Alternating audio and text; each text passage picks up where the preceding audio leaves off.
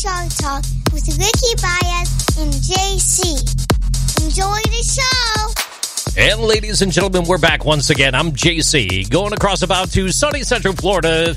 In the land of the mouse, the man, the myth, the legend, Ricky Baez is back on his own show, ladies and gentlemen. And this week we have some fantastic guests in the house. With that being said, Ricky, how you doing, man? It's good to see you. Good to see your face. How you been? My sweat is sweating. That's how hot it is in Central Florida right now. It's not that bad. It is insane right now. Is it that insane. bad? No, it is. It is. Look at nobody else can see my hair. I'm having a horrible hair day, and I never thought ever that I would ever see something like that. But today it is happening. It is 185 degrees. You can't go outside without losing about 20 pounds of sweat. It is insane right now.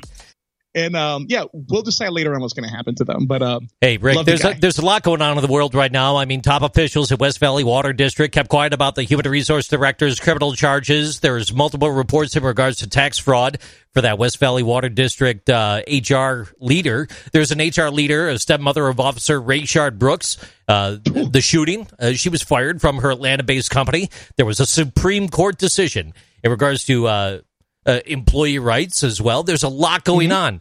And I want everyone to know, well, every single one of these stories is a hot button issue, and you've probably heard a lot about them in the news. We're not going to beat you over the head with those today. We've got something much more important. Absolutely much more important. The AVA Group, they are on board with us. We have been talking back and forth for the longest time, and I'm so excited that we do have them on here. So here's what I'm going to do. I'm going to go ahead and pass this over to Erin Emery, who is one of the members of the AVA Group. I got to make sure I say that right, because if I say it wrong, she'll beat me up, and that's not what I want to do. So, Erin, I'm going to go ahead and bring you on board. You do have the rest of the board with you, so why don't you go ahead and tell us exactly what the AVA Group is all about. Erin Emery, she's been on board with us before. I have. Hi, Ricky. How are you? Sweating. I know you're hot. 185 degrees in Florida. Good God. Oh, I thought you meant that's really hot. I'm hot. Okay. So, no, it's cool. So, look. So the AVA Group, we've been together officially since about July of last year, but unofficially we have been together probably for about 5 or almost 6 years, kind of working together, supporting the transition assistance program here in Southern Maryland. Our mission specifically focuses on, let me take a step back. We're a 501c nonprofit organization that provides assistance to veterans and their families, specifically focusing on services that, in conjunction with the transition assistance program over at the local base, with career transitions that include job fairs, mock interviews, helping them, again, just with their employer assistance piece of it. So in terms of when they're transitioning out, being able to provide the different services and helping them get networked with the different employers in the area and things like that. I think Ryan can probably speak. I'm going to give the opportunity to Ryan to kind of talk to again, our mission and what we've been doing locally in the last few years. Yeah, so Ricky and JC, Ryan Morning, the president and one of the co-founders of the AVA Group. Let me first off start by saying thank you guys for your service. I understand you guys are both Marine vets like Damian and I, so thank you guys so much for your service. If you think back to when you got out, for a lot of people, that's the first time they've ever had to interview for a position, right? We're told what to wear, we're told what to say, we're told when to eat, we're told what to eat. There's a lot of force feeding that happens when you're in the military, and it can be a little bit daunting whenever you're trying to navigate the waters and figure out what's next and what you want to be when you grow up. Damian and I have both been retired since 2014, and we're still trying to figure it out. But one of the things that we did was we recognized that we had some fantastic mentors as we navigated the transition, and we wanted to try to pay that forward and try to formalize something here in the local area and make it a little bit easier for veterans because it's a win-win. Actually, it's a win-win-win if you think about it. If we can keep quality individuals in the local community wins. If we can employ these veterans at some of the contracting companies, then that's a win for, the places where we work. And then if you can give employees and their families an easy transition and they're not stressed and they're not, going crazy when they're trying to figure out what's next for them, that's a win for them. So we really think that by finally being able to formalize this, we're really trying to help out. And what we've realized here is networking is so key. And we felt like we had a lot of momentum before COVID hit. And we really are appreciative of you guys for taking the time to indulge us, have us on, so we can at least get some material out there and make sure that people know that we're still fighting the fight. We're still trying to help people. The government machine has not stopped, but it's hard to do some different things in this environment. So being able to at least put something out there for people to hear and have some content, I think, is critical. So thank you guys. No, well, you know what? Thank you as well. I mean, I only served 4 years. You guys stayed the full 20 and you retired. So you, out of all people, know how hard it is to spend 20 years as one persona in one specific outfit. And then all of a sudden, just like that, you have to change. So you're right. It's JC and I were both stationed in Camp Lejeune. And let me tell you, the cute little 4 hours of separation class we got after 4 years of being in artillery and doing all these things and yelling and all different kinds of different, pretty much a different environment. It's the government does a okay job, in my opinion, in taking care of veterans in transition. I just wish they would do more. So that's why I'm really excited to talk to you guys, because your mission is something that's near and dear to my heart. Because at the end of the day, I know Erin explained it in a very elaborate way. So I'm just going to just dumb it down for me. You just help people transition from military life to civilian life. And you want to make sure that transition is as easy as possible, right? I mean, am I right or wrong on that? Nope, that's right. You're absolutely right. I mean, we just, yeah. Okay. Yeah. So I guess where I would like to start is I love to start as for the why, right? Hang on, I got to jump in, Rick. I got to jump in. I can't start with the why. I want to know the how. Right. I want to know the how. I want to know how the three of you came to be together as a cohesive unit. How do the three of you know each other? Why'll come in a minute. You hold your horses, Florida man. How do the three of it? I know you said you've known each other for a bit of time, but what's that backstory? So I guess I'll start with that. So so the base down here in Southern Maryland, they've been doing this employer panel, and many bases do employer panels, right? In terms of in their transition classes, and I've sat on many of them up and down the East Coast. And I sat at the one here at PAX for over 20 years, and watched folks come through the transition classes that are here. And the base used to support that. The government used to support that, and that stopped. Ryan, actually, I think, was in one of the classes when I was on the panel as an employer speaking. And it was a great, the panels that we've had in the past are great for employers to be able to use as recruiting tools, in addition to just being able to provide that service to folks transitioning. So Ryan came through as he was transitioning, and then decided to give that service back. And then Ryan and Damian, I think, started working together. But that's and so I have a great relationship with the Fleet and Family Support Center that's here locally, and Angie that works over there is phenomenal, and the support that she's prior Navy as well, but she's amazing. And so being able to develop that relationship with her gives us the opportunity to go back in and do that. But that's how I got involved. I mean, I was a whopping, 20-something-year-old right out of college thinking I knew, how to write a resume and how to do all of this. But I knew a few, I had at least a year worth of more experience than somebody who has never done that before. So that gave me an opportunity to give back. And, that's so exciting, though, Erin. It really is. Like you said, a 20-something-year-old, it's been 5 years. To think you're only 25 in this mix, it's shocking to me with that plethora of experience. I love it. I really do. Okay, Ricky, laughing? Over to you then. Over to you. I'm sorry. So you guys want to add to that? So I guess I'll jump in there. So what I noticed when I went through the transition classes here, and as you said, Ricky, the Department of Defense, Department of Labor, they do what they can, but there's no one-size-fits-all solution, because every demographic, every market area, every location where you're looking to retire to or transition out of the military is different. So what I thought was most valuable here was the additional classes that Angela Armour, that's who Erin just mentioned as Angie, she had added. So typically they've gone from the 4 hours that you had mentioned before. It's now a week-long course. And Angie actually added 2 extra days. And in those 2 extra days, one of the things they did was in the morning session of the last day, they would have an industry panel, and they would invite representatives of different size organizations to come in and talk to the transitioning veterans about, resume writing and what to wear and how to negotiate and what to say in an interview and what to wear in an interview.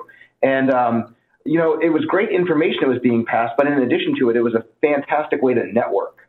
And I thought that was one of the most valuable portions of the transition that I had experienced. So whenever I landed a position here locally in Pax River, I immediately reached back out to Angie and asked if there was room on the panel for the company that I was working for. And she said yes, fortunately. And that's when Erin and I started working the panels then together. So that's why we said about 5, almost 6 years. We had the idea about 2 or 3 years ago to move it to the afternoon. And what we did was we would do the panel on base, and then we'd go to one of the local restaurants here, and we'd rent the back room, and we'd have some, appetizers and some drinks, and let people get a little liquid courage and ask the questions they really wanted to ask. Yeah. But it was all sponsored by local businesses as a way to give back, to say thank you for your service. But again, win-win, right? So these organizations were getting first crack at these candidates. These candidates are now networking with potential employers, and it started to evolve from there. And then, unfortunately, like things always do, the government had the bright idea of saying, because that panel was not part of their metrics, it was not part of their curriculum, that they would no longer support it on base. So then we started doing the panel and the networking social events off base. And then that's when we decided we really needed to legitimize. We needed to actually form a nonprofit, let these companies that for the last several years have been just taking it out of hide and supporting us because they cared, get them some tax breaks, some tax write-offs, and get them what they needed on their side to help make this thing keep rolling. So that's where we did that. And when I came to work for my current company, that's where I met Damian. And I saw his passion for this type of work and what he was already doing with some of the other veterans outreach programs that he had done when he was in California. So I'm going to turn it over to him and kind of let him explain his side of it. And I think that'll give you the whole triad then. Thanks, Ryan. Ricky, JC, how you guys doing? Thanks for doing this. My motivation kind of comes from a touchy-feely side of things. When I retired out in San Diego, I decided what I wanted to do first was go back to school, and I wanted to get my degree in social work. So I was going to school to get a master's in social work with a focus on military social work.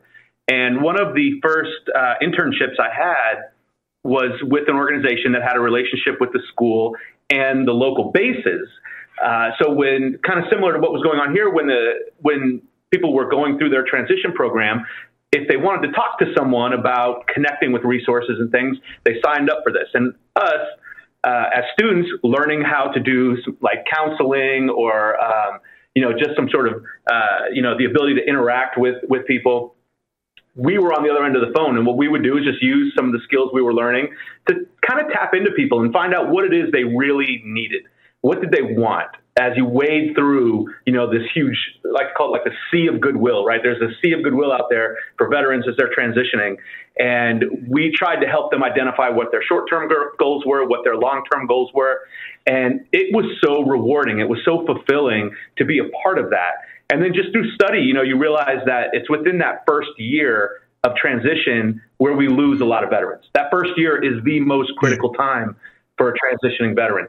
If he doesn't land on his feet, or if he or she doesn't land on their feet, if they're not connected to resources, whether it's just social networking, and I just mean that in the sense of, having people to talk to, having friends, going out and doing things, just some sort of connection back to society. If they don't have access to mental health, resources or even education, you're going to lose them, right? And so that stuck with me. And I worked with a couple of other organizations. I made my way out here to the East Coast, got here and met Ryan and Erin. And as we all got to talking, these, when you have this type of passion, people just kind of coalesce. And, we found that we had very similar interests, and we were able to, so they let me, kind of join the group that was helping with the transitioning program here.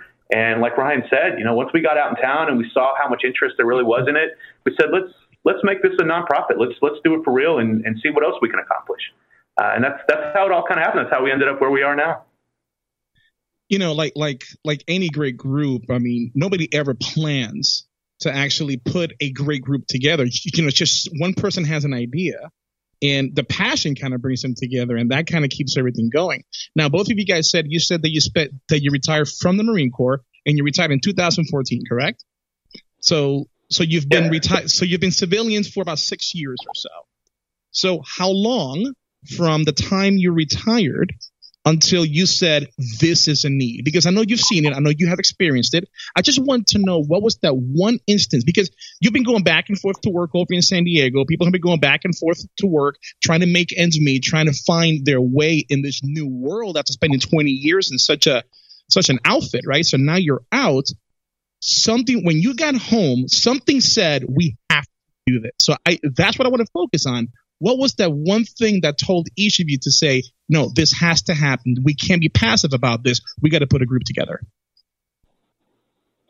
So I think for me, I had the opportunity to go through the TAP class in 2 different locations. So I did it at joint base bowling up in DC. And then the final one, where I was a little closer to actually retiring, was down here at Pax River. And I noticed what value there was in what Angie had started, in that industry panel, in that networking, in that finding a mentor, in that having somebody who's been there and done it kind of help you navigate your way through. And I realized how invaluable that was. That, in addition to having a Marine that had retired, in fact, we work with him right now here at Straycon. He got out a year prior to me, and he became one of my mentors as well, because he was navigating those waters and then telling me, hey, I wish I would have done it this way. And when you go to do it, you do it this way. And then that whole pay it forward, and the next Marine that came out, and then the next Marine that came out, and then they're helping people. So it's that, it's almost like that pyramid scheme where, we're trying to let it flow down through and make sure that we're passing the gouge. You remember hearing that before, right? What's the gouge? What's the this? So we're trying to help with that gouge and pass that along, because we want to make it easier for the next person. And if that's, how do you sequence VA appointments, or how do you do this, or how do you negotiate, or did I leave something on the table? There's nothing that I think is more unsettling for a veteran than saying, you have that uncomfortable talk about salary, and you throw out a number, and the person on the other end of the phone says, okay. And you're like, well, wait a minute, did I sell myself short? Do I not know? So we try to empower the veterans with the knowledge of what are those skill sets? What are they worth in the given market, so that they can go in and they can actually have meaningful negotiations. And so we try to talk to them about all the things they might not have considered, tax implications, registration of vehicles, all the different things that happen. And that first year is crazy, because, all of the tax breaks you get while you're in the military, it can really sneak up on you if you don't have somebody helping you kind of figure that out and move forward. So for me, I think it was as soon as I started down the road of transitioning and knowing that I was getting out, I saw the need. I saw that the government was doing what they could, but there was room to improve. And by working in conjunction with what they were providing, we could continue those services and really help people, is what did it for me. Yeah, I think, approaching it.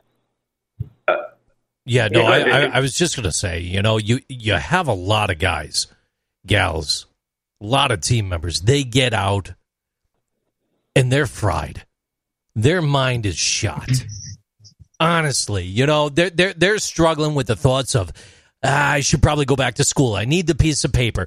I sat down and I drove 5 tons, and I did things that people out here in the civilian world couldn't even wrap their head around doing.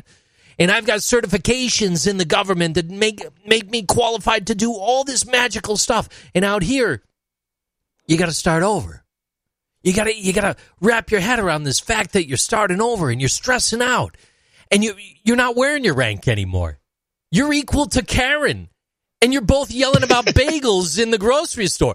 There's no differential there. You know what I mean? So it's so much. If I think back to like even my own grandfather, right? Okay? You got a guy, he talks about his time on the island. Yeah, he was talking about freaking Iwo Jima, but to him it was just time on the island, right? It's just stories, water under the bridge. But they had bonds and connections that grew forth further from their social groups. Time goes by, internet takes over. These things don't have as much value as what they used to do. So you had mentioned not too long ago the social aspect, the mental aspect, the getting the person in the right frame of mind to begin moving forward. Great. Okay, I sat through my class. I know what I have to do to get out. I already know what I'm doing anyway. You know what that guy or gal is going to do? They're going to go drink that away for the next 6 months, and then they're going to think about taking that next step because they don't have anyone to guide them. So when you're coming across someone that's coming off that landing strip hot right now, right? What do you do? What do you do to bring them down and maybe help center them a little bit and provide that support to get them back into the chute the right way? That's a great question, JC. And to take it a little bit of a step further, they're so lost because it's so hard to translate. You talk about, driving the 5-ton or artillery, right? Like, what you're loading and what you're shooting. How do you translate those skills into something that looks good on a resume that an employer is going to want to hire you for, right? And so when you sit down and you try to do that and it doesn't work, you sink even lower. And you start to panic really, really bad, right? And so we do come across people who are spinning, right? And I think for me, the one thing that I like to do with them is just let them know that this isn't unique, right? You're not the first person to make a transition out of the military and be afraid about what's next, right? And you share your own story, you connect, right? Like I retired. I spent 20 years in the Marines from the time I joined when I was 18. It's the only thing I knew for my entire adult life. It's all I knew, right? And so now I'm stepping out, and to your point earlier, and I'm starting all over again, and I don't know how to do it. And you share that experience with them, and I think it helps them to relate, and it helps them to understand that they can get through this, right? Ryan talked about how, people have done it, down the line. Somebody showed him the way, and then somebody showed him the way. And you just make sure they know, hey, we're not going to leave anyone on the battlefield, man. We're going to help you through this. We're going to provide you with all the resources you need to make a successful transition. And then the rest is up to you, and shine like you can. That's kind of the approach I take to it. Is just normalize it for them. They're not alone. They're not the first ones to go through this. And believe it or not, there's stuff that's put in place now to be a safety net for them and help them get through it if they choose to use it. Is it harder though, thinking that the military time that you've served, it's worth its weight in gold in certain documentations and paperworks and honors and things that you're not going to get from a college, okay?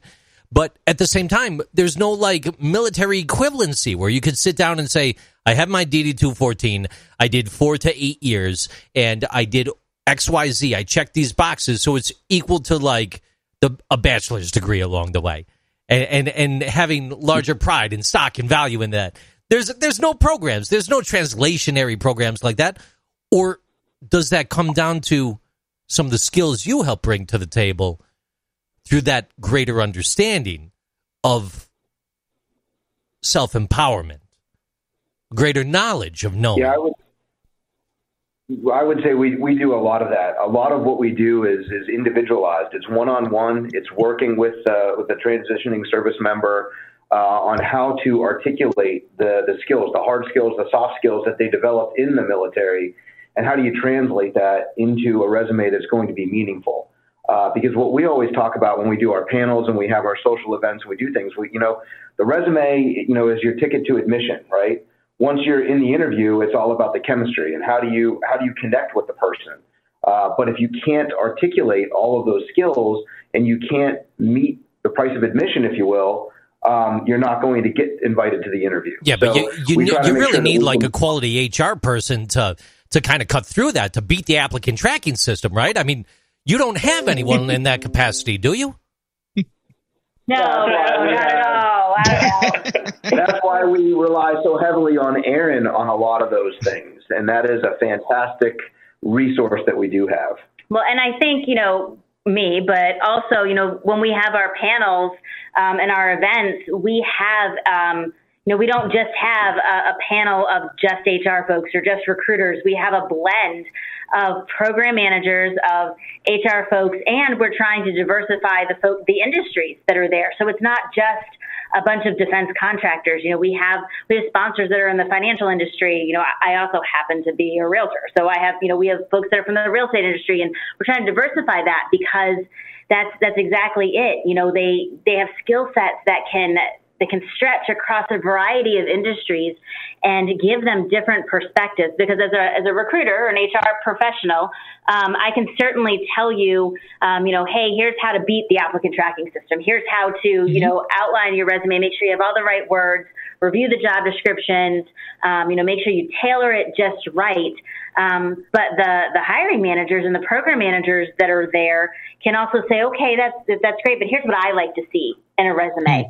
So you get different perspectives. And I think that's really important because I look at resumes very differently than as a recruiter. And certainly I'm your gatekeeper, right? From a hiring perspective, I'm the gatekeeper. But your hiring managers are going to look at it from a very different perspective. So I don't know if you guys realize how gold that is right there, because Erin is saying something.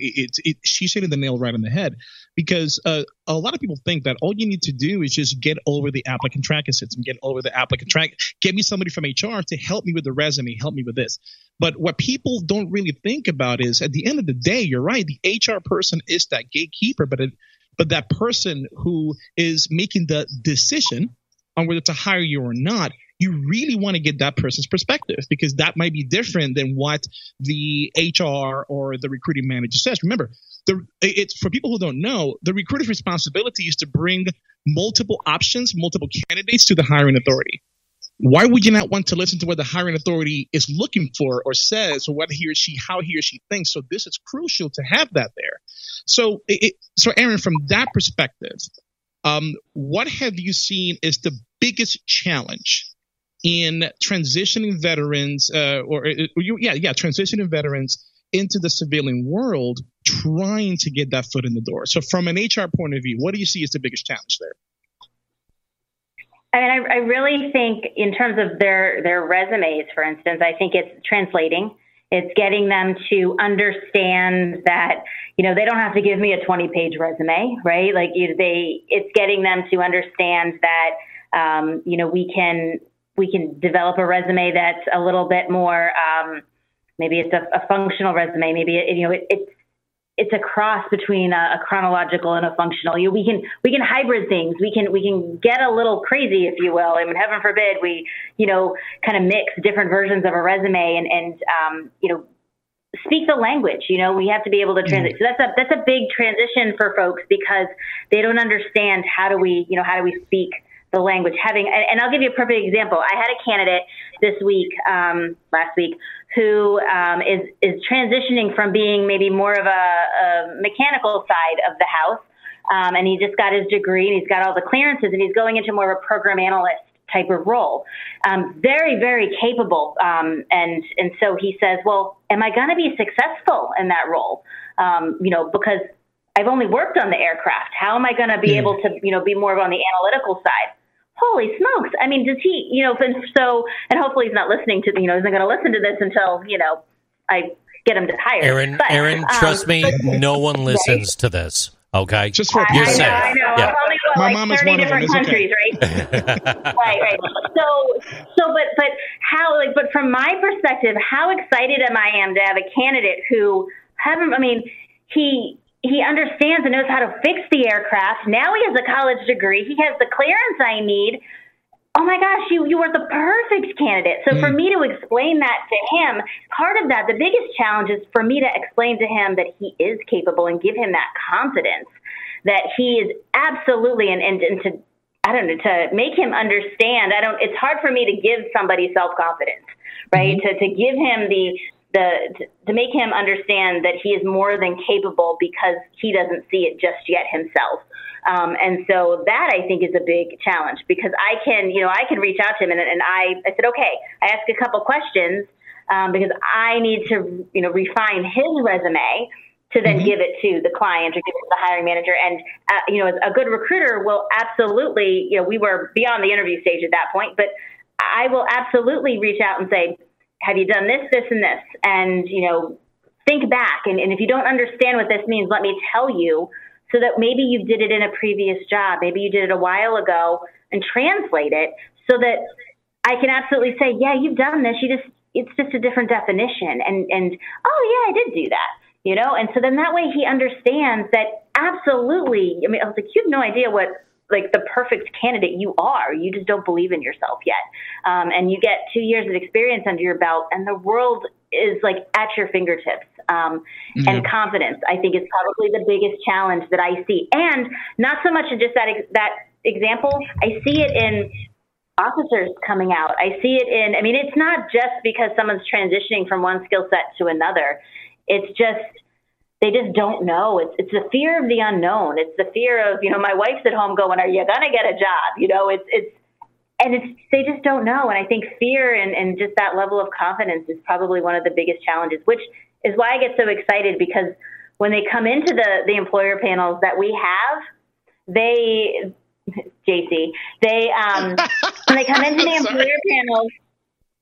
they come into the employer panels, you can see the fear in them. But when they leave, they are super excited about the ability to have networked with employers. You said spouse. You said spouse or wife. You said partner. You said someone that they're connected to. So you're also helping them along the way as well, or we're only talking about a service member? Oh, absolutely. Yeah, no, absolutely. We invite the spouses to our employer panel and networking events too. They are more than welcome to attend. All right. I got to ask some real dumb questions and just kind of like rapid fire with them. And you just tell me like yes or no. And if you want to expound. Okay. So we said yes to spouses, but like other dependents, children, stuff like that. You'd be willing to help the families? We have. Absolutely. We have. Yep. How much does it cost? We're talking $19.95, right? There's like a tricky scheme. There's a pyramid. Shipping, what are we talking? Shipping and handling. Yeah. You know, absolutely free. We have corporate sponsors that support us. 100% free for anyone that comes. And they can come as many times as they want. Yeah, we have groupies. We love it. Yeah. Now, this one's going to seem kind of obvious, but when you're talking about service members, you're specifically talking about those that served in the United States military, yes? Ooh. I mean, that's what we've targeted. I don't know that we've ever not targeted anyone outside of that. I don't know that we've thought about that. But I have a couple of neighbors that we've helped that were foreign service officers that were here that decided to stay in the States that we've also worked with. But I mean, you know, I think we just thought of ourselves as, as veteran service organization, and we didn't really discriminate. Although there's American in our name, I think it's because we're here. We're trying to be patriotic, trying to tug on those heartstrings a little bit, and trying to get corporate sponsors so that we can keep things going for free. But no, I think anybody who served, we'd love to help them and their families for sure. So you would even go to the depth of considering helping someone that was in the Coast Guard. You would do that. You know, I would. I have actually. I know. Is that? Yeah. We do it. We would do it. We take one for the team, JC. You know, we actually have a corporate sponsor called Vector CSP that does a lot of work with the Coast Guard out of Elizabeth City. That's and awesome. When they came up and they saw the industry panel, they said what a resource it could be for the veterans retiring down there or transitioning out. So we're actually talking about maybe doing a road show and doing one of their TAP events down there and trying to branch out a little bit more. Our focus has primarily been on Southern Maryland just because we're here.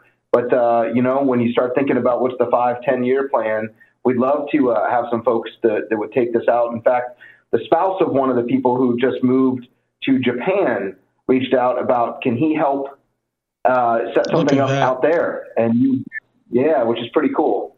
International now. Yeah, we're going to franchise. Yeah, to me, the spouses ask the best questions, right? Because they're not scared. They will ask. They want to know, what does this mean? What does this mean? How do I do this? They ask the best questions. So we always encourage the veterans to bring their spouses or significant others because they really get to the heart of the matter. Right. But yeah, they're the ones that bring the list of questions that they sent their spouse with that their spouse never got answered. Right. It makes perfect sense because that person who just got out, they're like, I don't know what I'm going to do, blah, blah, blah. They're focusing on getting the job. Whereas the spouse is like, we got bills. We got to figure this out. Let's strategize. So I'm happy to hear that you branch out to the entire family, because at the end of the day, when this veteran spent 20 years moving around, that spouse was there as well. They served as well, right? Their kids served as well. So that makes perfect sense. I wanted to jump on something Erin said about 5 minutes ago. So she said officers. So I'm wondering, you guys, so were you guys commissioned officers or enlisted? I was enlisted. Damian was. And Ryan, I was an officer. Officer. Okay. So do you guys see a difference in separation classes from the enlisted side of the house to the commissioned officer side of the house? Do they get the same classes when they're about to go from the military to civilian life? Oh, that's a good question. Are they different? So not in that regard. So there are retiree classes that are targeted at retiring service members, regardless of rank. And then there are separatee classes. And then that would be for someone like you guys who didn't do the full 20, but we're still, I mean, it's still just as important to understand, in fact, a lot of times that's the sweet spot, to be honest with you, because you get the retirees, whether they were an officer or enlisted, and you're talking probably a pretty pricey person when it comes to some of the different skill sets that they're bringing to the table and the ask on the salary. You get somebody that did 4 years, 6 years, something like that. They've got a phenomenal foundation, and they're going to be able to come in at a mid-level position, and they're going to be able to kick butt, and they're going to be able to rock it, and that's great to be able to give some, kind of like what Erin was talking about with that service member that just got the degree and is going to come in and be able to do that and kind of bring way more to the table than someone just coming out of college with a degree can bring. So in that regard, that's where you see the difference. And then there's also a retirement class here that's offered. It's called the Rule-In Seminar, and that is put on. It's also free of charge, and you can coordinate through the base education center, and you can get slots into that as well. And it's interesting to find out. We always ask during the panels, has anybody gone there? And we find out if they're changing their curriculum, and we kind of bounce that off what Department of Labor and Department of Defense are putting out there in the TAP panels to make sure we're staying current and we're kind of staying lockstep. We don't want to give misinformation, or we don't want to conflict.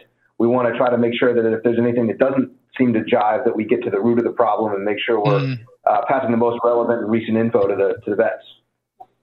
And same on the dependent side as well. So I was a military dependent growing up. My dad was Navy.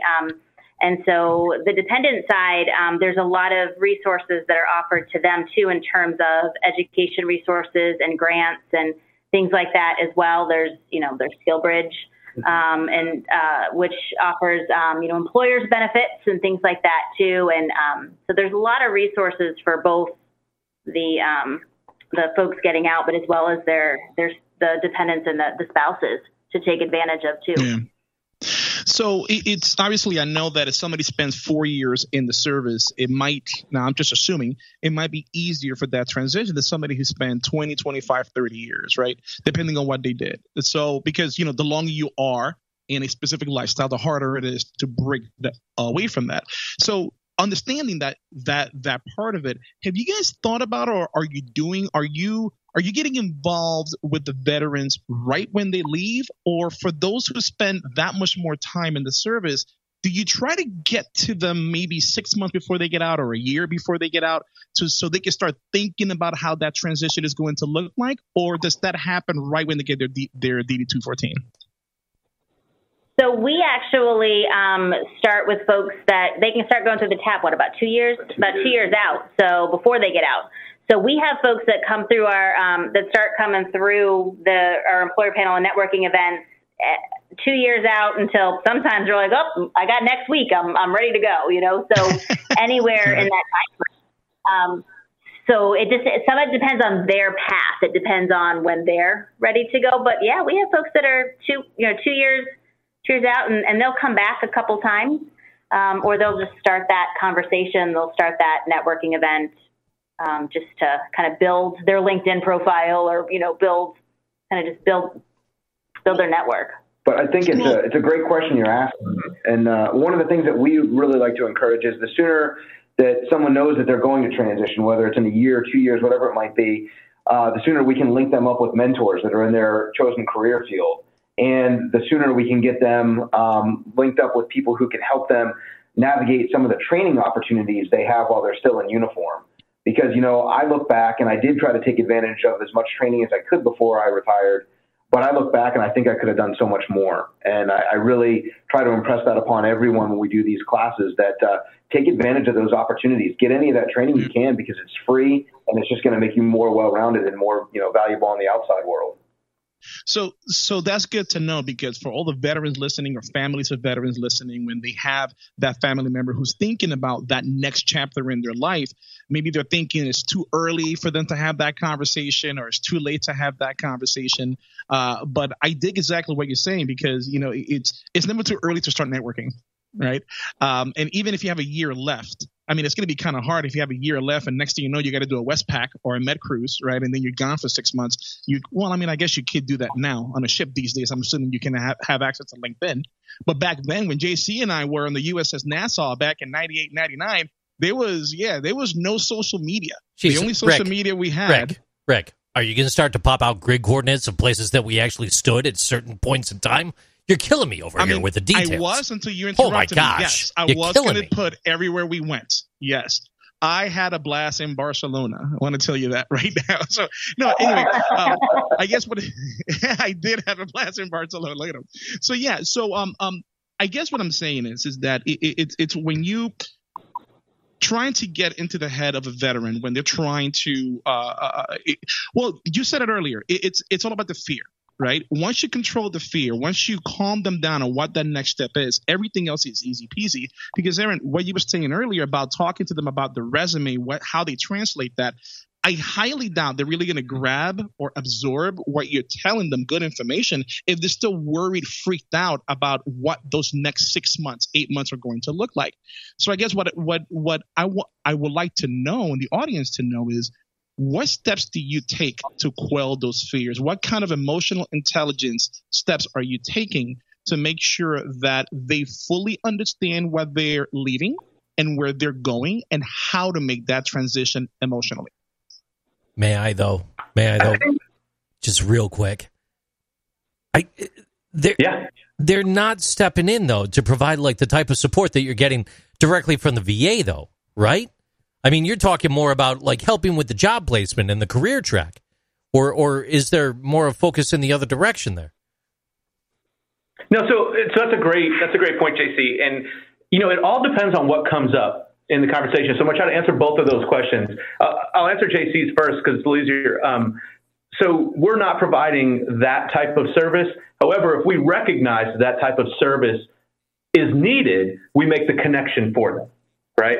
So we're going to put them in touch with the local VA reps down here. We're going to put them in touch with, the counselors up at the VA center, or whether it's a vet center. These vet centers that are popping up these days are fantastic resources. So if there's a need there, we're not trying to, say that we have all the answers or that we wear all the hats. Right. There are professionals in place already who do a great job at what they do. And so we're going to connect them to those professionals if we see a need there. But so to kind of get back to what Ricky was saying, you're right, though. We do have to break down some walls if we're going to have any type of efficacy with the group, right? And the way we do that is by painting the picture, right? What does it look like, right? So they're scared of what the next 6 months, let's say, are going to look like for them. If we can paint the picture and tell them what that's going to look like, right? Here's what's going to happen, guys. You're going to do this, then you're going to do this, and the interview looks like this. And how do you get dressed for the interview? You do this, right? We lay it all out and we break down all the myths, right? We tell stories. We say, hey, look, this happened. You're going to hear people tell you this. Here's the reality. Hey, here's 6 people from industry. Do you guys even look at that stuff, right? And they're going to give those answers. And so, as long as we can paint the picture, then I think that helps to break down those walls. And now they kind of get an idea of what to expect. And now they want to know. And just like any good service member, they want to be prepared, right? So now they're starting to think about, okay, he told me I needed to have this, I needed to do that, and I can get prepared for what's coming up. Does that make sense? No, it does. It does. And that's what I really wanted to focus on, because I want the audience to know what to expect, right? So once they call you, what to expect, because I know that's the question that would be in my mind if I was about to get out. It's here's what I'm afraid of. Here's what I think is going to happen. I've never had to worry about this before.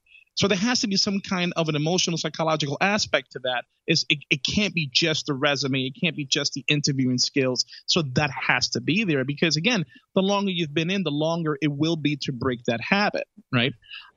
So yes, it does make sense. So you pretty much you recognize that need, and you know where those resources are, where them on their own would not be able to find it. So that's spot on. What about behavioral assessments? Granted, it's like a flavor of the month there, but it really comes in handy. Truly does. Is that something that you may help guide with when we're talking about that career transition aspect? I don't think that we've kind of mined that area at all. Again, kind of going back to, I've got something for you. I've got something for you. Yeah. I want to network you together with a former guest that we had, and her name is Kristen Sherry. And she invented this whole process called UMAP. Yes. And it is absolutely amazing. It really is. Spot on. For anyone listening along right now, that's UMAP.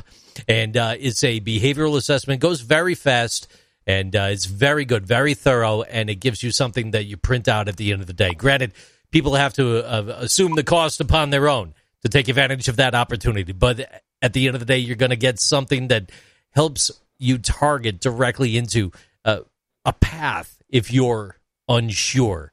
So after the show, would love to share that info with the team there and maybe try to get you all in touch, if that's fantastic. Okay.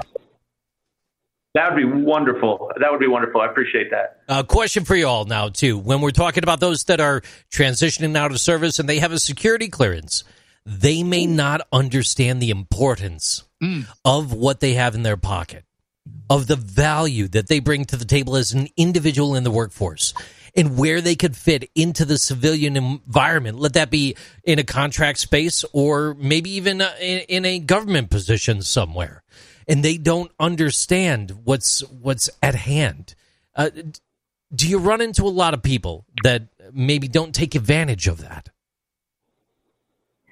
So in our world, just because we work in the defense industry, I think that if folks have security clearances, they definitely take advantage of that.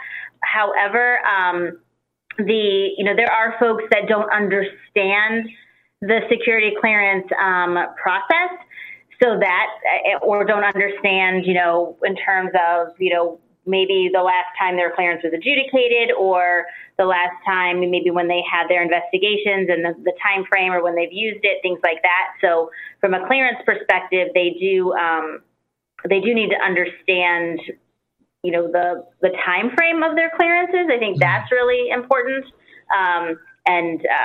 So that does become an issue when folks don't understand the clearance process. Because I've actually, on the contrary, I've had more folks that don't understand that they've that they think they have a clearance, or they think they have a certain level of clearance, and they really don't. More so than the opposite. So that's what I run into. Yeah, once I got out, because I had a top secret clearance. I forgot. Once I got out, I got downgraded to pinky swear clearance, so I couldn't do much with that. So nothing happened with that at all. No, actually, I don't know what it's. I never thought about my secret clearance until this conversation right now. So does that expire as soon as you get out, right? Or a little bit after that? Well, so your clearance is held so whoever holds your clearance will hold it for, they'll let it go once you leave, and then it's good for 2 years as long as your current investigation is still good. So if your current investigation is good within that 2-year time frame, then you're good to go. If your investigation is only still valid for 6 more months after you get out, that 2 years then becomes 6 months. So it just depends on the time frame after that. So. Got it. So, but so you I've only have 2 gotten. years to find a job. I'm sorry? You only have 2 years to find a job where you can use your clearance. Otherwise, you do lose it. Okay. And if you do find that job, it is that job's responsibility who requires that clearance to re-up you for that and pay the expenses to make sure they continue that, correct? All right. So that's not on the veteran on their own to do that. No, not at all. Nope. Got it. Okay. All right. So, Awesome. so recently, General Dynamics, they awarded $869 million modification to a U.S. Navy contract. They're in the process of realigning a lot of things. Big news right there. There's been changes at Lockheed Martin. There's new people in line over there as well. There's a lot of defense contractors stepping up to the plate with the new Space Force contracts that are on the table and production of things. There's a lot of activity out there for people to get involved with. And as of right now, with your networking, we're talking that there could be opportunities in any direction for a veteran if they reach out to you. You're more than willing to help them along in any path that they desire. Let those be anything that I've mentioned or anything that maybe I haven't. People that you're networked with that maybe we haven't even talked about yet, right? Absolutely. I mean, if we have connections, we'll be happy to get them connected. And we always joke, 6 degrees of separation, that whole, what is it, Kevin Bacon, but 6 degrees of separation. And down here, it's a half a degree, just because everybody knows everybody. So, that's the beauty of networking.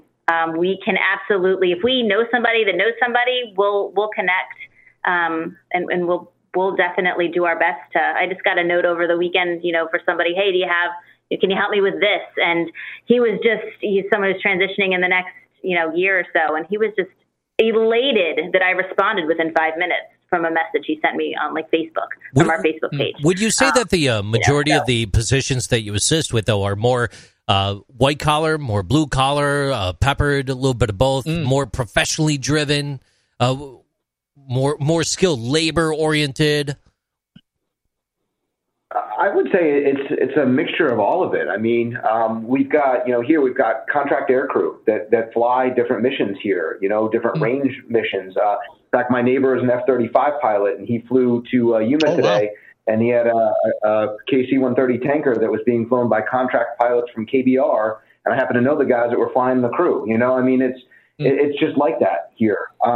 But I mean, I would say that we're equally adept at trying to translate the skills that people have garnered in the military, whether it's to become a government contractor or any other industry. We helped one of the gentlemen, Tyrell, right, become a Customs and Border Protection agent, right? And he translated those skills he learned while flying in the Navy into being one of the agents for Customs and Border Protection in Florida, actually. So we've done that. We've helped guys get jobs at IBM. We've helped guys get jobs at Google. Once you know the area in which they want to be, odds are some of the companies we have here have representatives in those areas, and then we reach out to those reps in the areas, and then they know somebody who works for whatever corporation or in whatever industry it might be. And then you tailor out the resumes like Erin mentioned, and you kind of help out. Yep. So I had a junior person who was, looking, he did a couple years in the Army, he's, 20 something and wanted to get into mortgage industry. So he reached out to me and I was able to set him up with one of our sponsors, doing mortgage stuff and get him connected to, interview out there in Raleigh or Charlotte of all places, so we're able to connect kind of all over. So I have to ask, so you guys have been doing this for quite a bit of time right now. So what have you seen has been the biggest misconception from a veteran of what they expect going into the first year of civilian life? I'll say this, and I can kind of speak from experience personally. I think that the biggest issue I've seen with veterans is we're used to being the person that can say, let's do this, or make it happen, or sign on the line. And, you're the one that's in charge and making decisions a lot of times in the military. When you come out and you're supporting from a contractor perspective, you're in a support role. And a lot of times you're making recommendations to someone and they may go 180 on you. And you've got to learn to not wear it on your sleeve. And there may be more information that you weren't privy to, and you've just got to be able to swallow that. The other part of it is, I think a lot of times from the military culture, we don't take no for an answer. We want to know the why behind it. And I found that a lot of times here, I've got, well, we've always done it this way. Well, why? You can't get the why. Well, let's change the policy. And because you write the policy, why can't you change the policy? And I've seen that a lot of times. And that was, going back to training. My first company that I worked for, there was some training I wanted to send some individuals to, and it was right in line with what they were doing. It was going to make them better employees. It was going to make them more marketable. And the answer I first got was no.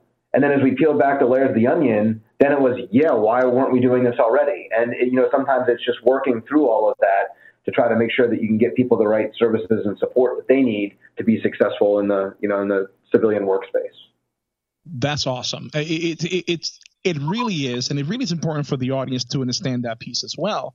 Now, you guys do a lot of good work in making sure that transition happens as smoothly as possible. As you know, sometimes sometimes that transition doesn't take very well, right? So after a year, sometimes that veteran is probably thinking to him or herself, like, this is not working. I can't do this. I'm going to go back and re-enlist. I'm going to go back and get recommissioned. Have you ever had that situation where somebody says, you know what, this is not working for me. Help me get back into the service? I'd say yes, definitely. I know I can tell you I felt that way. My first job. And I think the statistic out there, I don't know it off the top of my head, but I think, 85% of transitioning veterans, they don't stay at the first job that they land because they're still figuring it out. And I think that, we do see that across the board. That initial transition is really hard.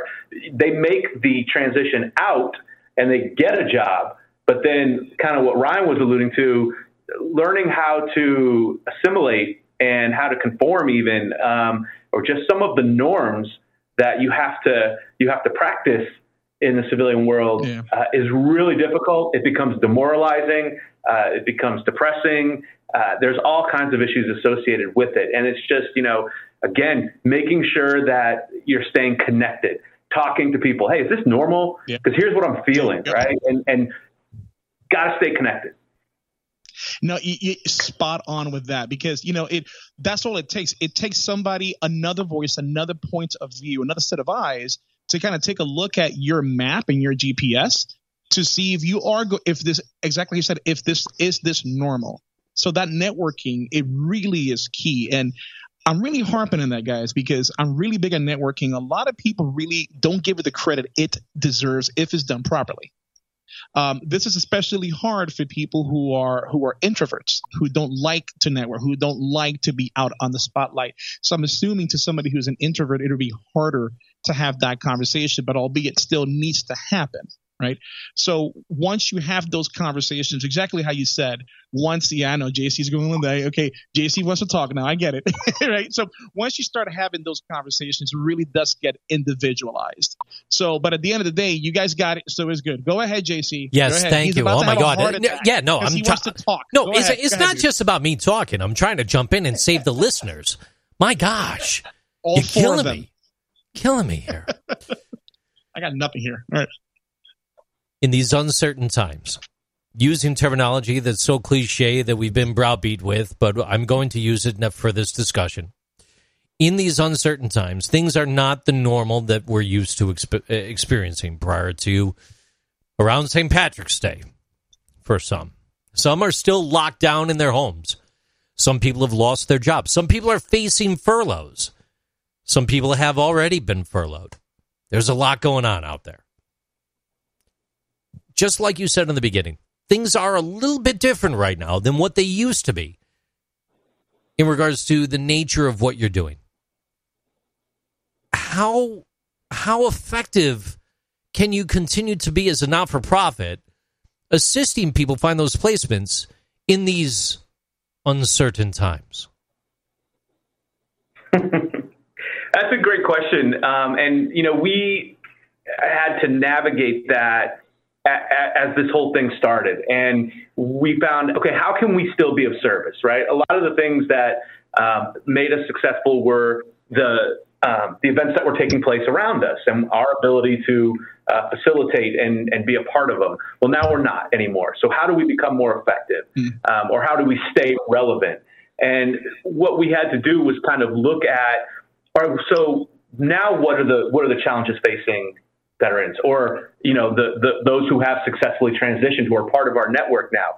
What are they facing? What are the challenges? And you bring up the point about people losing their jobs and things like that. So we have to get smart on the unemployment system and what special programs are out there right now, what special programs the VA has, because these people are stressing and losing their minds over how they're going to make their mortgage payment, and they don't have the safety and the comfort of sitting down and researching what resources might be available to them. So we have to get smart on that. And so we can start talking to the people who we see are falling or slipping and connect them to the resources they need. And I think that's how we stay relevant and how we stay effective as a nonprofit. So you got a contact in Japan. What's next? How far out are you going to go now? I think it's as far as anybody's willing to take it. We said it a couple of times here about the whole paying it forward.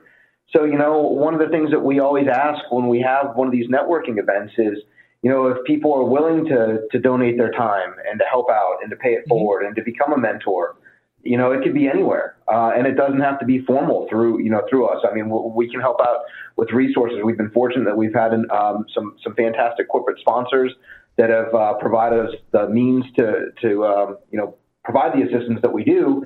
And I think through that we can kind of reach people anywhere. And I think that's great. We can take it as far as people want to take it, which is great. And getting back to your last question about what's next in the uncertain times, I don't think I've seen anything slow down in the government contracting realm, at least from the places where Erin, Damian, and I work on a day-to-day basis. That contracts are still being won and competed by the government. There are still a lot of job opportunities out there and available. We're changing up maybe the way that we do interviews. We're doing Zoom interviews. We are, we're limiting the amount of people that go to a meet and greet, things like that. But it's still happening. And I think that was one thing that I was kind of surprised that how easily corporate America has kind of transitioned to keep that rolling. But it makes sense. And I think for anybody who's out there thinking about what's next, and, I think just look at what you want to do, and you'll be surprised, I think, at what is available, especially if it's in the government contracting realm of things. Well, and I was surprised at how our industry, at least here at Pax River, has adapted to the teleworking environment. Prior to COVID, our contractors, the government would require you to sit right there on base. You no one could telework. It just was unheard of down here. And now so many folks are like, oh, well, I'm just going to stay telework and I don't even have to go back. My client's like, I don't need to come back, which is amazing. And that's actually kind of cool because they were running out of space anyway. But so the world is changing anyway. So if they can telework, that kind of opens up my candidate pool too, right? So that actually allows me, I'm not restricted. And from a hiring perspective, maybe there's a lot of things that have changed, but I think some of it is even for the better. I have an opportunity now as a recruiter to kind of reach out to different areas, So, and I was just asking Damian from a sponsorship perspective. We have 11 corporate sponsors that are Nice. Currently sponsoring us. Since January which is when we actually started truly doing the corporate sponsorship, and significant, few $1,000s each, and into the thousands. So we've done very well, and to be able to continue that moving forward. And in all honesty, COVID's kind of saving us a little bit of money. So to be able to do that, and we've had a lot of great response from the area down here, so it's awesome. I thought it was absolutely fantastic when you were talking about earlier on finding placement for someone, and that job was down in Florida, of finding placement at Google, finding placements at so many different organizations across the country. This is not just about finding placement within your specific area. This is much larger. Yeah, this is great. This is great. We try. Okay. All right. So you want to take it bigger? You want to take it, just go big or go home. And you guys are definitely connecting those dots. And that's why I'm glad we had this conversation, because I really want the audience to know exactly what it is that you do and what that passion is and what drives that passion. I have to ask, Erin, and this is an HR question more than anything else. And I'm really, really curious. It's a little bit off the beaten path question, but anybody ever asked you advice on whether they should go to an interview in full uniform or not? So, yeah.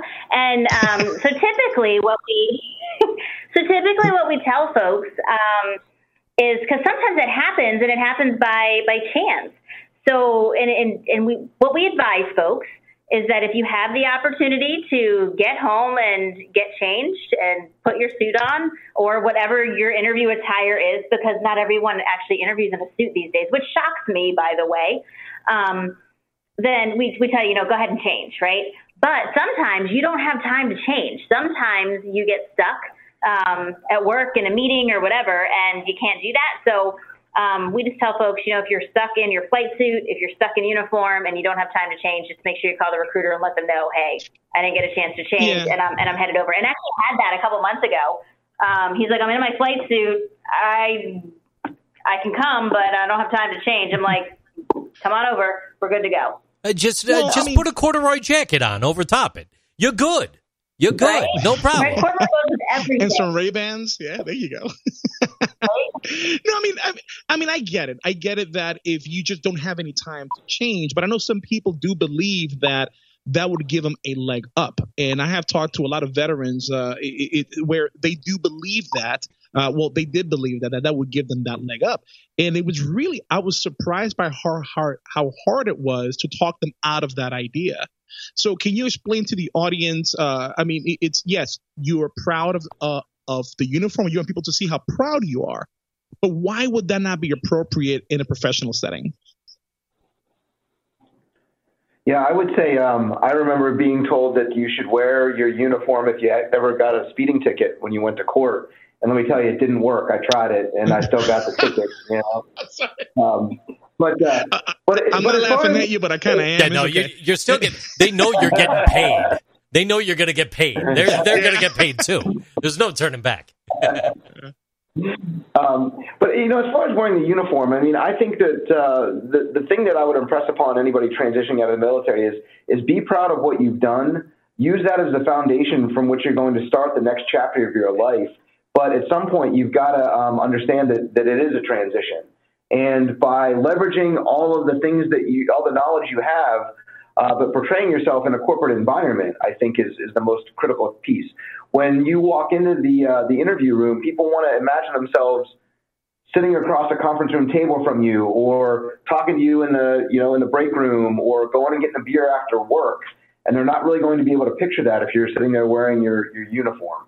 So I think it's one of those things that, as Erin mentioned, in extenuating circumstances, mention it. We always talk about expectation management. A good example, just quickly, was we had a gentleman that was flying in from Dubai for an interview. And when he came, he got in the night prior, and I happened to know him from when I was in uniform. He was a contractor, and we had worked together. And he flew in to interview with the company I was working with, and they lost his luggage. And so he's like, I can try to go scrounge something up, but he was next morning, 0800 interview. And I'm like, well, what are you wearing? He's like, an AC/DC t-shirt and jeans. And I'm like, well, come on in, man. We'll manage expectations. We'll let everybody know. And sure enough, he got the job. He killed the interview, and he knew coming in that everyone knew. And, it just goes to show, as long as you can be comfortable in your own skin, and that's the biggest thing, is you want to portray the best you. And, I feel like if you were to come to an interview wearing a uniform, it's like you're still trying to cling on to that, that past life. And I think that it's important to kind of separate those two. And there's something wrong with that, right? There isn't. Be proud of it. But yeah, at some point you gotta have that transition. And with that example, I don't know if I'm shocked that he got the job wearing an AC/DC shirt, or you flew him all the way from Dubai for a freaking interview. Wow, that's a heck of a flight. Well, in the company's defense, he had family in this area, so he was coming in anyway. It just happened that he lost everything that day, so it wasn't all orchestrated on that company's dime, fortunately. I was gonna say, I'm like, God, man, let them know that Zoom exists. We can do that now. But you know what, though? But you hit on a really good point, because it is all about managing expectations. If he was to show up, right, not having that conversation, the first impression would have been, oh, here we go. We have another person who doesn't really care, doesn't really give a crap. But if you are upfront and you let them know, look, here's what's going on, the right organization would give them that opportunity. The wrong organization would have said, you know what, you should have prepared, too bad, so sad. Well, that's not an organization you want to work for anyway, if that's how they're going to treat an associate or a candidate where they have these issues. So that's a really cool story, though. How long of a flight is that anyway? I need to figure that out. Yeah, it's a couple minutes. It's just across the bay. It's over the bay, you know? It's right there. Hey. I heard he stopped in Barcelona just to hang out with Ricky. Look, guys, all I'm saying is I'm glad there wasn't any smartphones back then. What are some of the what's the best way people could get in touch with you, if I may? So we have our website, which is theavagroup.org. And then you can also find us on Facebook under the AVA Group.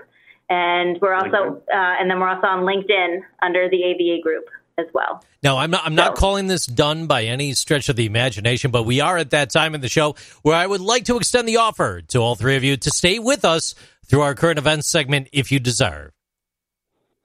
Would you like to? Sure.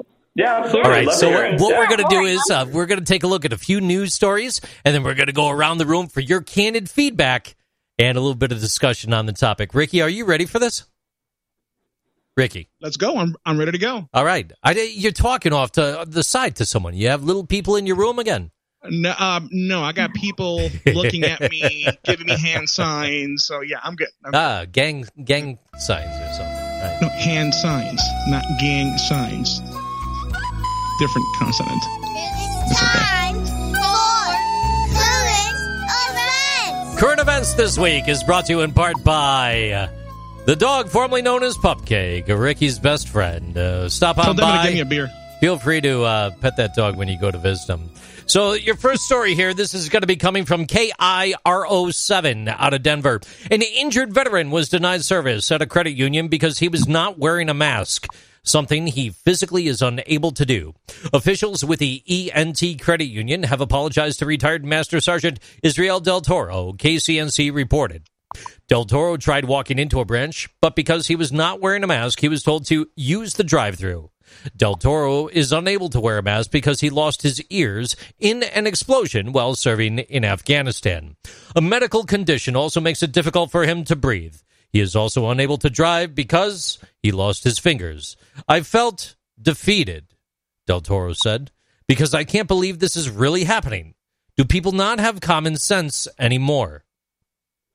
The story comes to you from KIRO7. Ricky, over to you. The irony. A bank denying service because the person will not wear a mask.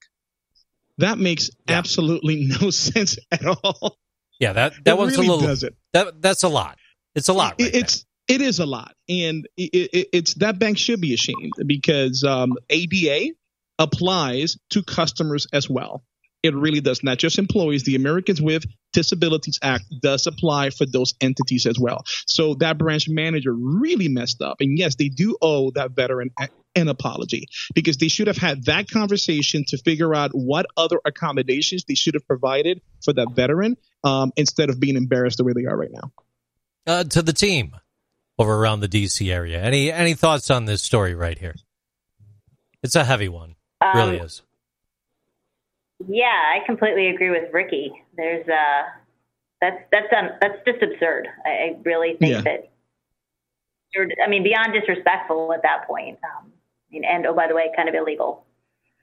Kinda, a little bit bigger than kinda. But yeah, you're right. I mean, kind of a lot, but yeah. I got you. Yeah, it goes down. it all comes back to communication, right? I mean, all they had to do was talk it out. They could have set him aside, like you said, made some reasonable accommodations to make sure he was taken care of. It's just a matter of communication. Could have brought the teller out to him or something. Yeah. There's plenty of ways to. Right. Yay for service. Making a guy walk through a drive-through. That's crazy, Yeah, it's stupid. Yeah. Moving on across the bow right here. Your next story is going to be coming from WashingtonExec.com. This is breaking news, actually, over the past few hours here. So in a planned, and I'm going to butcher some of the names. If anyone in the room knows how to pronounce this the proper way, please let me know. But in a planned leadership transition, James Taiclet, or Taiclet? Taiclet or Taiclet.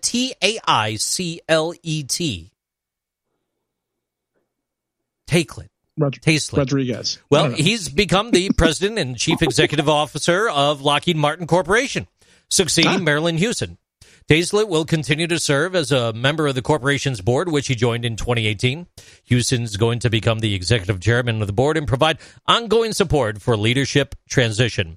As a former military pilot, I understand the mission of this great corporation to provide global security and innovative solutions for the brave men and women who protect our freedom, Taiclet said. I come into this role at a time when our nation and its allies have been tested globally by new and emerging threats, he continued. Now, more than ever, it's critical that we continue to deliver the best systems and equipment in the world. I'm honored to succeed Marilyn, who's rightfully one of the most respected CEOs in America, and to lead a workforce that's inventing and advancing the technology and security of our future. His career began as a U.S. Air Force officer and a pilot. His rotational assignments included the Joint Staff and Air Staff at the Pentagon, and he served in the Gulf War, among other missions. He was a pilot in one of the first transport aircrafts deploying U.S. forces into Saudi Arabia during Operation Desert Shield. But did he get service at a credit union? That's the question. I think he did. Yeah, I think he's gotten service at credit unions. I'm good with the story then. I'm good. Well, of course you are. He's taking the role. I mean, it's just informative, you know? I mean, but I'm this just is pretty big. What do you want me to say about it? Okay. Well, fair enough. And to our other team over here, any thoughts on that current event story? Just congratulations, I guess. Take credit. Tell him that you got him that job. There you go. Yeah, well, that was all brokered by the AVA. No, I'm just kidding. No, but I would say this, though. I think it's important when you really think about the defense infrastructure in this country that the U.S. government does not actually build any of it. It is contracted out. So having someone with military service, having someone who's been there, done that, who can serve and can say that they've done that with their brothers and sisters in arms is fantastic. So I wish them well. Go. I hope that really pays dividends for them, and I hope they can pay it forward. So you know one of those things where people say, I couldn't have said it better myself? I really couldn't have. So good job. That was awesome. Hey, as you know, it is that time to start wrapping things up with these current events right here. So may I? Love this. It's time for Florida Man. There we go. Stories. Florida Man Stories in honor of Central Florida and where Ricky is, everybody. This story is coming from the ArgusLeader.com.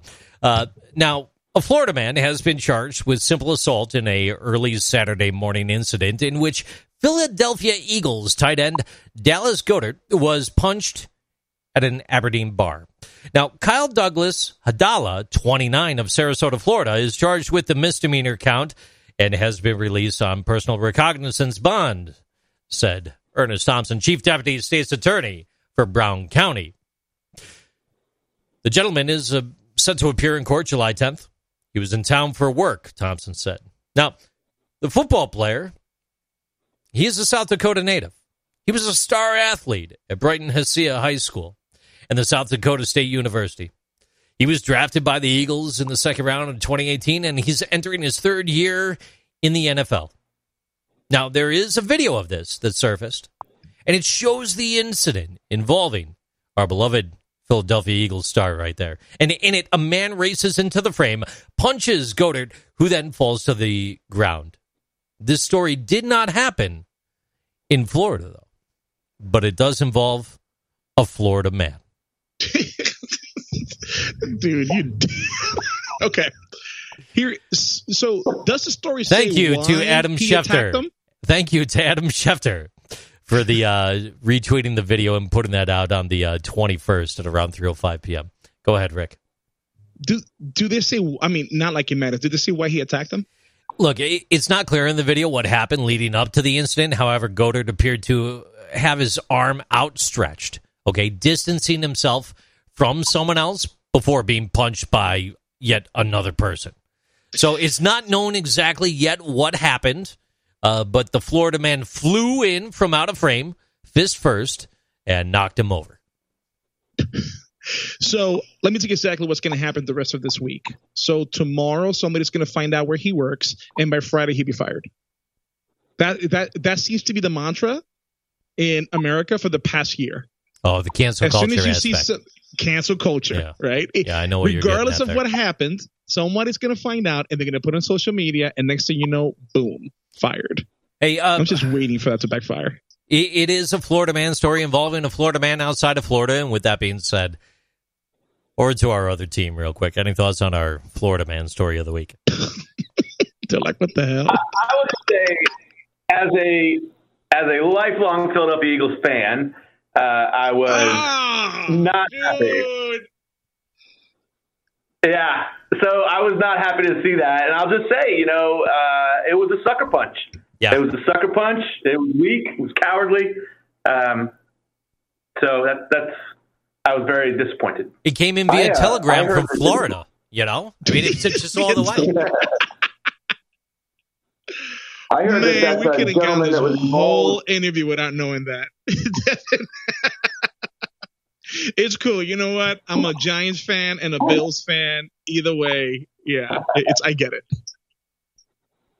I mean, I can't speak to Damian's taste about the Eagles, but I can say that I heard an unconfirmed rumor that the gentleman involved in that incident was just contacted by Conor McGregor for his next UFC fight. So that could be one of the ones that can go down. And... That would have been awesome. No, I have no idea. I just made it up, but it sounded pretty good. Oh, yeah, no, I heard that too. It's a brand new rumor that I heard today. Trust me, Rick, it's going around. There you go. It's going around. All right. I'm going to start punching people. So to that, our last Florida man story, I will not be playing the jingle for this one. This is out of Miami. Jim Kick, the versatile running back who helped the Miami Dolphins achieve NFL's only perfect season in 1972, passed away Saturday at the age of 73 after a battle with Alzheimer's disease, according to his daughter, Allie. The former University of Wyoming star was part of the formidable backfield that included his best friend, Pro Football Hall of Fame fullback Larry Zonka. Their nicknames Butch and Sundance, right? Inspired by that 1969 movie, Butch Cassidy and the Sundance Kid. So, Kick, Butch, he made the AFL All-Star team in his first two seasons and played on Miami's back-to-back Super Bowl championship teams. In 72 and 73, he had 2 touchdowns for the 72 Dolphins in the AFC Championship game, and he also scored a Super Bowl victory that capped their 17-0 season under the Pro Football Hall of Fame coach Don Shula. Hey, Devin doesn't care. You're not talking about the Eagles. He doesn't care, man. Hey, I'm a Bills fan, but big respect. Big respect going out to this gentleman, and yes, absolutely, and honor to him and his life. Jim Kick's father, George, played fullback, believe it or not, for the Pittsburgh Steelers in 1940 and 1945, and his daughter, Allie Kick. Look, Steelers fan right there. Excellent. And his daughter, Allie Kick, she wrote on Twitter after he had passed that he is the best dad she could have ever asked for, and will forever be a legend and her personal hero. So, condolences going out to the Kick family. And that is my last story for you of the day. Ricky, over to you. I want to take this time because I want to just take a few minutes to kind of recognize Erin. Seriously. So I've known Erin for about, 10 years, Erin, over San Diego? We did. Yeah. Yep. And I don't think I have ever met anybody, and I am 100% serious. I have never met anybody who hasn't really worn a uniform, but holy shit, does she really pull out all the stops for veterans. And let me tell you what I mean. A couple of years ago, she came on this show, on the Veteran Show, talking about how to recruit for veterans, right? Then after that, we had a conversation about Disrupt HR Orlando. And she flew down here on her own dime to do a speaking event, 5 minutes, Pecha Kucha type of a talk. She had no control over it, talking about hiring veterans. And now she's involved in this group. So I got to say, Erin, we salute you. I salute you because holy crap, you have done so much for that community. And I really want you to continue that. I really want you to continue what you're doing because that right there speaks volumes about where your heart is, where your patriotism is, and how you feel about veterans. So thank you very much for that, Erin. I really do appreciate that. I just wanted to say that to you. Well, thank you. I appreciate that. Don't make me cry. Well, no, I really do appreciate it because Ricky, she said it very authoritative. It was like an order the way she said that. She's telling you not to. She's not asking. She's telling. No, I know. It's just to other people, there's a lot of fads that come and go, but with Erin, it has not been a fad. She has been on that freaking road all the time, and to me that speaks volumes. So yeah, I appreciate that. So. Well, thank you. I appreciate you. All right. So with that, going around the room over to the AVA Group for your final thoughts and one more time again with those contact details as well. So final thoughts and best ways to contact you, please.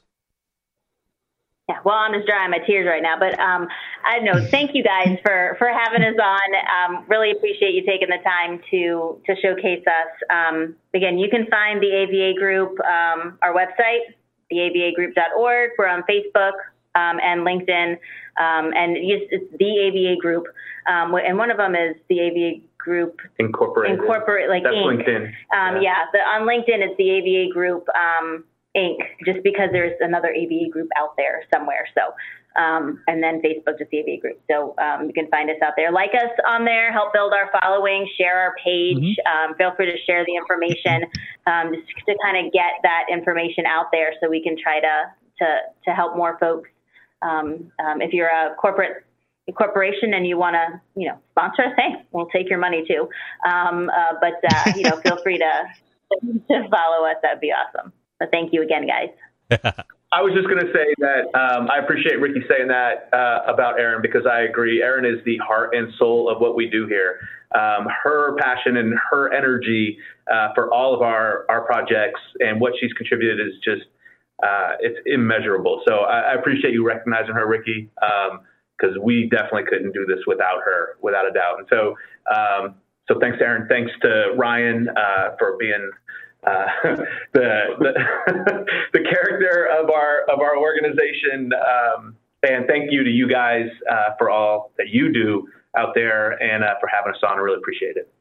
Yeah, I just want to say thank you guys for your service. Thanks for having us on tonight. Thanks for getting the message that we're trying to help veterans. I want to thank all the veterans and their families for their service and thank all of the companies that have already started to support. And I just encourage all veterans that do make that successful transition to pay it forward. So thank you guys.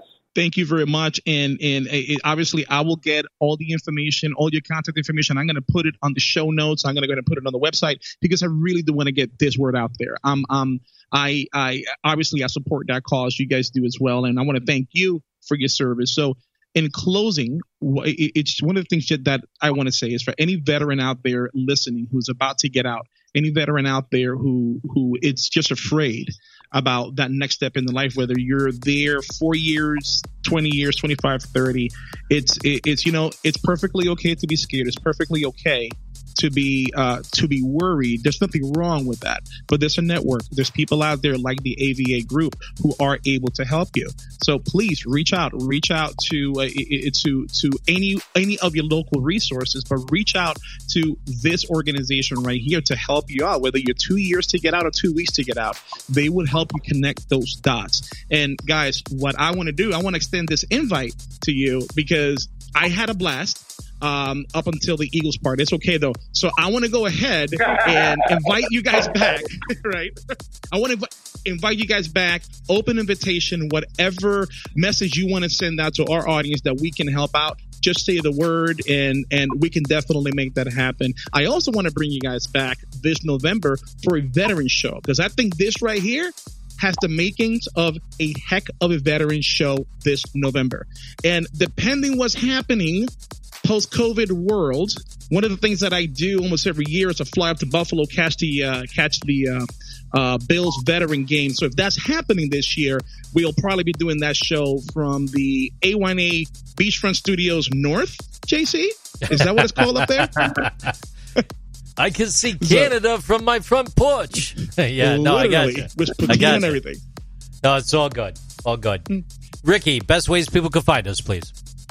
So we are on Twitter, Facebook, Instagram. Look up anything HR Talk Podcast. Email hrtalk@biesco.com.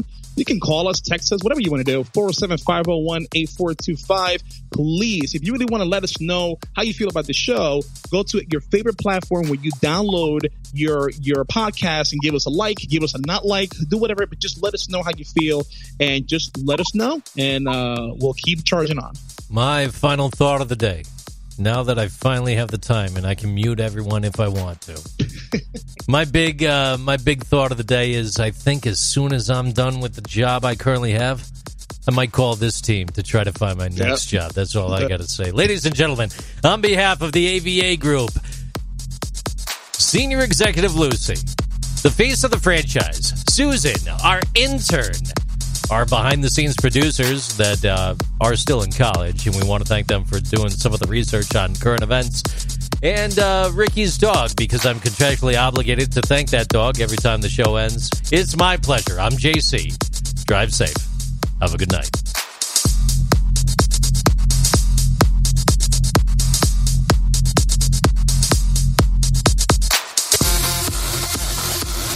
I'm still sweating.